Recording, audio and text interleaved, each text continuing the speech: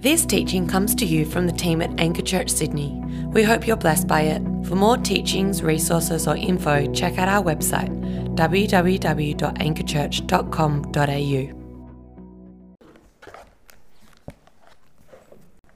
Thank you, Lauren, and good to see you ladies. It's so good to thank you for coming out tonight.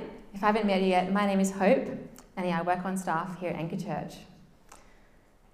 All right, Sunday morning, you're at church, and you sense God speak to you so clearly through the Word. You're reminded of your identity as a beloved daughter, of the Father's affection for you, and during worship, you sense God there so close to you. And you have such a sense of joy in praising Him, of singing, and this adoration for who He is. Monday morning, if you're a mum, you're woken up at 5:30 a.m. by your toddler, and then it's just go from that point, of doing the dishes and changing nappies and getting the kids dressed and trying to get out the door, and you finally drop the kids off at school, and then you stop by a cafe, you grab a takeaway coffee before heading to the park with your littlest one, and you know that the day is just going to go by super fast as you mind your kids and do everything else that has to be done in your day. You feel really close to God on Sunday morning, but where is God on Monday morning? To be a Christian is to have a relationship with God. But what does that actually look like day to day, in practice, in every moment of life? Not just on Sunday morning or at gospel community on a Wednesday night, but every day of the week, moment by moment. So many of us, we want to feel close to God. We love God and we've followed Jesus for years and years, but we don't know how to be close to God. It's like my sister, she once said, I know that Jesus died for me, but I don't know how to be close to Him. I don't know how to relate to Him. Maybe you feel that way. How is God relating to us in those small moments of every day, not just the occasional moments when we're at church? And how do we respond to Him? Well, this is the issue that Tim Chester is speaking into with his book, Enjoying God, which I highly recommend, so I hope you can all take one home tonight. But in it, he shows us that God the Father, and God the Son, and God the Holy Spirit is relating to each of us in 1,000 ways every day, more than we perhaps realize, kind of what Robin was talking about, in all these different ways. He shows us what that looks like on the ground and how we can respond, how we can enjoy God more, how we can know and experience Him, not just in those occasional moments, but every moment of life. So you can know God more. You can know Him more deeply, more intimately. Sounds pretty good, doesn't it? I want that.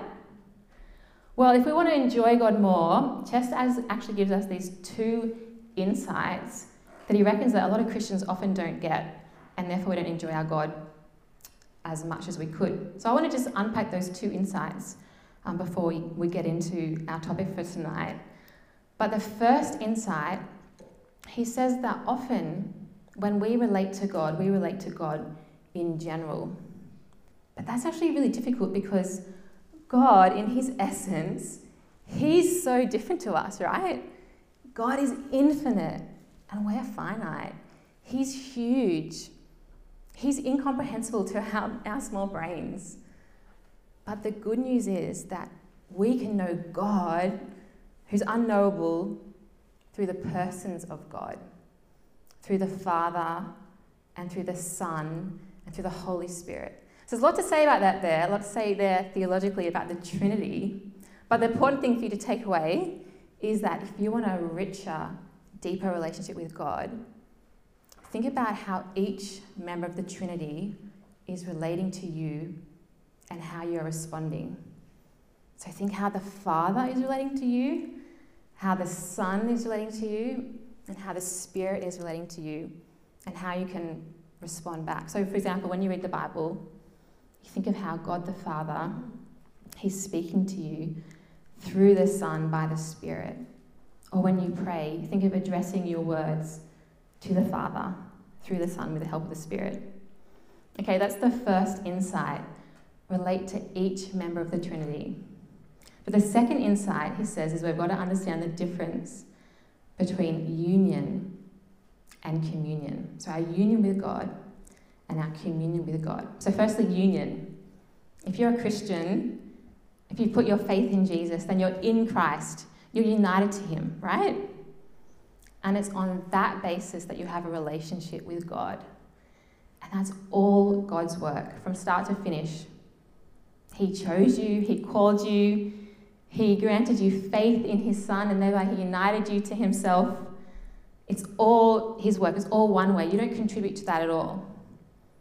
And so some of you may be feeling guilty, like Robin said, like, oh, I don't read my Bible enough, or I don't pray enough. Well, what you need to hear is that your relationship with God isn't determined by anything that you do. It's all based on what God has done in Christ for you. So you can't somehow undo it. You can't somehow stop being a Christian. So that's union, okay? So we're going to understand that first. But secondly, there's communion with God. And this is the two-way relationship that we have with God based on our union with Christ. So this is a genuine relationship, a real relationship of giving and receiving. It's like any relationship. What you do in the relationship actually does matter. It impacts your experience of that relationship. So with our union, what we do doesn't matter. With communion with God, what we do does impact it. If you invest in your relationship with God, you can actually reap a deeper, richer relationship with him. Yeah? So they're the two insights. And over over 3 Friday nights, we're going to think about some of the ways that God the Father and God the Son and God the Spirit are relating to us in the everyday moments of life, and how we can lean in, how we can respond, and therefore enjoy him more.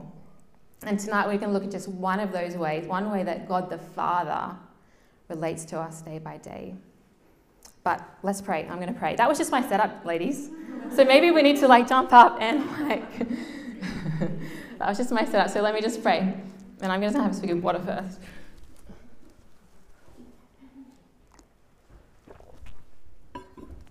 All right. Yeah, Father, we come tonight and we just acknowledge that we want to know you. We want to know you more. We want to understand where you are day to day, what you're doing, what you're up to, and how we can relate to you, how we can be closer to you. And I pray, Father, that you would speak now, that you would speak, Father, through your Son, by your Spirit as you do, and that you would give us revelation of who you are, of how you're working, of how you're relating to us, and how we can enjoy you more. In Jesus' name, amen. Amen. All right.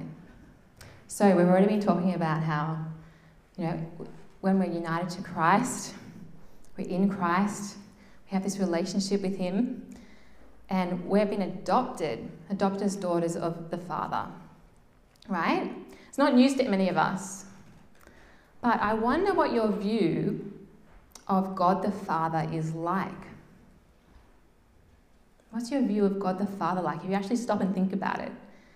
So for me, I know that even though I know these things to be true about God the Father's character, that he is kind and generous and compassionate and gracious, if I actually stop and think about it, I realize that deep down, my perspective of the Father and the way I think that he views me is with a sense of frustration towards me. I feel like he disapproves of me, that he's angry at me. And often I've felt that he has this reluctance to bless me, right? When I'd pray prayers, I had this sense that I had to beg God that maybe with enough prayers, over and over again, I could finally wear down his reluctance and maybe he would bless me, that I had to somehow force his will. That was my sense. Even though I know, oh no, he's my Father, he provides for me, he's generous, I'd be like, no, I've got to somehow change his will, I've got to bend his mind. So I wonder what your view of God the Father is like. And so often our view of God the Father is shaped by our own experience of our earthly fathers. And that's not new for many of us either. But maybe your father, when you were growing up, he was pretty distant. Maybe he worked a lot, he wasn't around much, and when he was around, maybe he was really busy, he was always doing projects in the house, like he was always tinkering in the garage, or maybe he watched a lot of TV and he didn't really spend time with you. He wasn't involved, and you had the sense that he wasn't really interested in you. And so you project that onto God the Father, and you feel that God the Father is not really interested in you. He doesn't really want to spend time with you. He doesn't want to be involved. He doesn't really want intimacy. He seems distant. Or maybe your dad, he wasn't very good at setting boundaries in your life, and he didn't really discipline you. You know, maybe he was always praising you and complimenting you, and you could do no wrong. And so now, in your relationship with God the Father, when in his wisdom and his love, he disciplines you lovingly, you don't get it. It doesn't make any sense. It doesn't feel like love. Or maybe you had a dad who really pressured you academically, and he wanted you to succeed both in your studies but also in your work, in your career. And you felt that you had to perform for your father's affection. And so with God the Father, you feel like you have to perform to be loved by him, that you have to be perfect to be approved of. Maybe you had a great dad. Maybe your dad, you feel like he represented God the Father really well to you. Well, even the best dads will never accurately, fully, completely represent God the Father to us. God is the perfect picture of fatherhood. Yeah, he's the only perfect father. So the question is, what is God the Father truly like? And what's his true disposition toward you and I? Well, I love my younger brother. I've got a photo here. I love my younger brother, seeing him, I hope this works, seeing my brother become a dad. So he's got 2 kids. He's got a 6-year-old who's Ziggy, and this is Lila, my niece. She's 2. And ever since Lila was born, Rowan's been saying about her, she's unbelievable.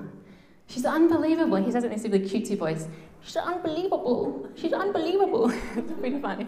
He says, she's so cute. She's so pretty. She's so beautiful. She's so precious. And when he sees her running around, he just smiles with this delight and this pride. And he says again, she's unbelievable. And he picks her up and he puts his nose right into her face and he nuzzles it in there and then he smothers her with kisses. That picture of how Rowan feels about Lila is how God the Father feels about you. I don't know if you know that. The way that he looks at Lila, the way that Rowan looks at Lila is the way that God the Father looks at you, with utter delight and joy. And since before the creation of the world, when he thought of you, he's been saying, she's unbelievable. She's so precious. It was in love that he chose to adopt you as his daughter. So what's God the Father's disposition towards you? It's love and it's delight. And he says of you what he says of his son Jesus. He says, this is my daughter, whom I love. With her I am well pleased. God the Father is also ridiculously generous. So look with me at Psalm 65, which Lauren read for us. It's Psalm 65, verses 9 to 13. And this is a thanksgiving psalm written by King David. And in it, David gives us this picture of God's amazing provision, and it's so generous. He's abundantly providing. And all his language is of overflow and abundance. So in verse 9, he says, you visit the earth and water it. You greatly enrich it. The river of God is full of water. You provide their grain, for so you have prepared it. Or look at verse 11. You crown the year with your bounty. Your wagon tracks overflow with abundance. The image that he gives is of God like a farmer who's He's driving home his cart after a day's harvest, and his cart is so full of grain that it's overflowing, that it's falling onto the track so that people can come by afterwards and pick it up. And David also sees everything coming directly from God's hand. Again, verse 9, he says, "You visit the earth and water it. You greatly enrich it. You provide their grain." So it says God waters the earth, that the grain grows and there can be this abundant harvest. And then also all the grasses of the meadows, they grow, and the sheep can feed on it. And in verse 12, he says that the meadows are being clothed with flocks. They're completely covered. There are so many, even more sheep than in New Zealand. So yes, we have farmers who will plant our wheat and then harvest it, and then we have food manufacturers who make pasta, and then we go to the supermarket and we buy it. But David is saying that God is behind all of that. He provides. But he doesn't just provide, he provides abundantly. And in Matthew's Gospel, just like King David, Jesus invites us to see every gift we receive as coming from the Father's hand. So he says, Matthew 6:25-26, "Therefore I tell you, do not be anxious about your life, what you will eat or what you will drink, nor about your body, what you will put on. Is not life more than food, and the body more than clothing? Look at the birds of the air. They neither sow nor reap nor gather into barns, and yet your heavenly Father feeds them. Are you not of more value than they?" So God the Father, he's loving and he's generous. And one way that the Father is relating to us moment by moment, each and every day, showing us that he loves us, that he cares for us, is by generously providing for us. And one way that we get to lean in, that we get to respond, that we get to enjoy him more, is by saying thank you. And we can see the generous gifts of God our Father everywhere. Even just think about your morning this morning.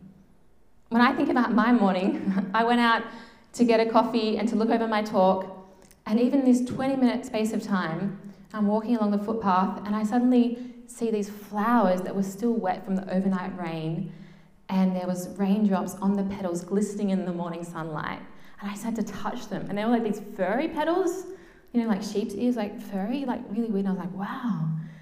And then I saw on the road like these autumn leaves that had fallen, they were wet as well, and these, the autumn trees. And then I went into the cafe and the barista remembered my name. I was like, whoa, you know my name. And then I sat down and had this warm cup of coffee, this large cappuccino, and in the table next to me there was this dad with a little baby on his knee, this little baby boy, and that boy was just staring at me. And I was just like, wow, thank you, God. Like this and this and this and this and this in 20 minutes. God is blessing us in so many ways all the time. And they might seem like little things, right? Little things like leaves and babies. What about bigger things? In my life, one area that I often experience anxiety, which Jesus says, do not worry. Well, one area I do worry is when I have to move. I've had to move lots of times, and as a single person, I'm always like, where am I going to live? Who will I live with? Will I be able to afford it? Will I be okay? And every single time, I kid you not, you think I'd learned my lesson by now, but God not only provides for me what I need, he provides for me what I like. It's crazy. It's even in my current apartment. I had to live there with Jess for a good year. When I went to see it, I knew I needed an apartment where I could host, gospel community and different things at Anchor. And anyway, I went to see it. I knew I liked the suburb. It was Annandale. Moved in. But when I lived there for a bit, I realised it was even better than I thought. I was like, whoa, it faces north. It gets really good sunlight. No, seriously. And I was like, oh, the location is even better than I thought. It's like a stone's throw from cafes and walks and places to eat. And parks. And I was like, okay, God. I remember Grace came over. I don't remember Grace remembers this. Grace came over and I said to Grace, like, wow, God doesn't just give us something that we need. He gives us something that we like. And I was like, wow, maybe God does love me. You know? It's like he gets me. He likes, he knows that I like wooden floors and white walls, and he knows that I like sunlight and cafes and walks on Glebe foreshore. He knows that. Like, well, maybe he does love me. And maybe you're sitting there and you're thinking, okay, but apartments in Annandale, Hope, like, what about the people in India that can't afford to live in a really nice place like that? Like, what are you saying? Is this just for wealthy middle-class people that God provides? That God is generous to? Clearly he doesn't, provide those gifts to everyone. But the point is that God is generously providing for his children everywhere in 1,000 different ways, in a myriad of different ways. Blessing and providing and drawing people into relationship with himself. Many of those things free, like nature and sunshine and friendship and family. Or maybe you're thinking, I don't think I can really enjoy material possessions. Maybe that thought makes you feel guilty. You're not sure how a Christian should relate to material wealth. Well, in the biblical worldview, God blesses us so that we can be a blessing to other people. He blessed me so that I could bless people like with gospel community, and other people blessed me, and that's why I could live there. And also, when we're talking about a perspective shift, that we're seeing these gifts as coming from God. And when we see them as gifts from his hand, we can actually enjoy them more, just as we enjoy them more when we share them. So I shared earlier that, when I prayed, that I had this sense of having to beg God, that he didn't really want to bless me, that he was reluctant, that I had to change his mind. And last year, for those of you who are at Anchor, you would know that our vision for 2020 was more of God. Not more of God's stuff, but more of God's character, more of his presence. And for me, my more of God's story was God, like, really gently, knocking on my heart, being like, Hope, you actually have the wrong view of me. You actually don't really know who I really am. That perspective that you have, it's false. Let me show you more of who I really am. And he was showing me that he's actually more generous than I've ever believed. Kinder. Good. And that he doesn't just bless us because we twist his rubber arm, we pray and twist his rubber arm, but because he's generous, he's abundantly generous. It's his delight to provide. It's his delight to provide for his children. So one way that God the Father relates to us day by day, shows us that he loves us, is by providing for us. And one way that we can respond is by saying thank you. So Chester, he suggests a practice. He suggests the practice of gratitude as a way to kind of close that gap between what we know to be true about God, but what we feel. And, practicing gratitude, there's so many benefits to that even secular psychologists know. They say, write down 5 to 10 things at the end of the day that you're thankful for, because that really helps with your mental and your physical health. And so we want to practice gratitude, but there's 2 reasons why. Firstly, when we practice gratitude, we enjoy the gift. Our whole society is based around making us feel what we lack, and we don't have enough. I walk into Broadway Shopping Centre, or I go on Instagram, and suddenly I feel like I need a whole new wardrobe, a new furniture for my apartment, and an amazing holiday. But when we practice gratitude and we say thank you for the things that we have, we actually get to enjoy them more. We see what we have, not what we don't have. Yeah. But even more importantly, when we practice gratitude, our eyes are taken off the gift and onto the giver. So we see God the Father there, that he's behind it all, that he's providing, that he is lovingly caring for us. And so there's an action that Chester suggests that we take, and he says, every day, think of something that you enjoyed, and then pray and say, my Father, thank you for this, because it's a lovely gift from you. And so for me, with my apartments, I can say, Father, thank you for this. Thank you for the sunlight and the cafes and, the park nearby, because it's a lovely gift from you. Or another smaller example was just about a month ago. It was a Thursday morning, and I'd woken up, I'd been at my computer for a few days straight and driving a lot, and when that happens, I get really tight shoulders and neck and head, and that morning I was pretty grumpy actually, and I had to go to this training day. When I was at this training day, I was sitting there and I felt like my head was just going to fall off my neck and roll onto the floor. And I just wanted to go and lie down, or maybe go and get a massage, but I couldn't. And I ended up going home early because I was out of sorts. And we'd had GC the night before at my house. And Jenny, she'd cooked this delicious curry, spicy lentil curry soup. And she had this sourdough bread, and she'd left leftovers. And so in that moment, when I was feeling pretty terrible, all I had to do to get lunch was zap the soup in the microwave and pop the sourdough in the toaster. And then I had this amazing meal in front of me. And I texted Jenny, I was like, Jenny, thank you for this. And then I said to God, Father, thank you for this, because this is a lovely gift from you right when I needed it. And so, back to Monday morning. You're woken up at 5:30 a.m. by your toddler, and it's just go from that point of changing nappies and getting the kids dressed, and you don't have any time for a quiet time. You're out the door, but you grab that takeaway coffee, you head to the park.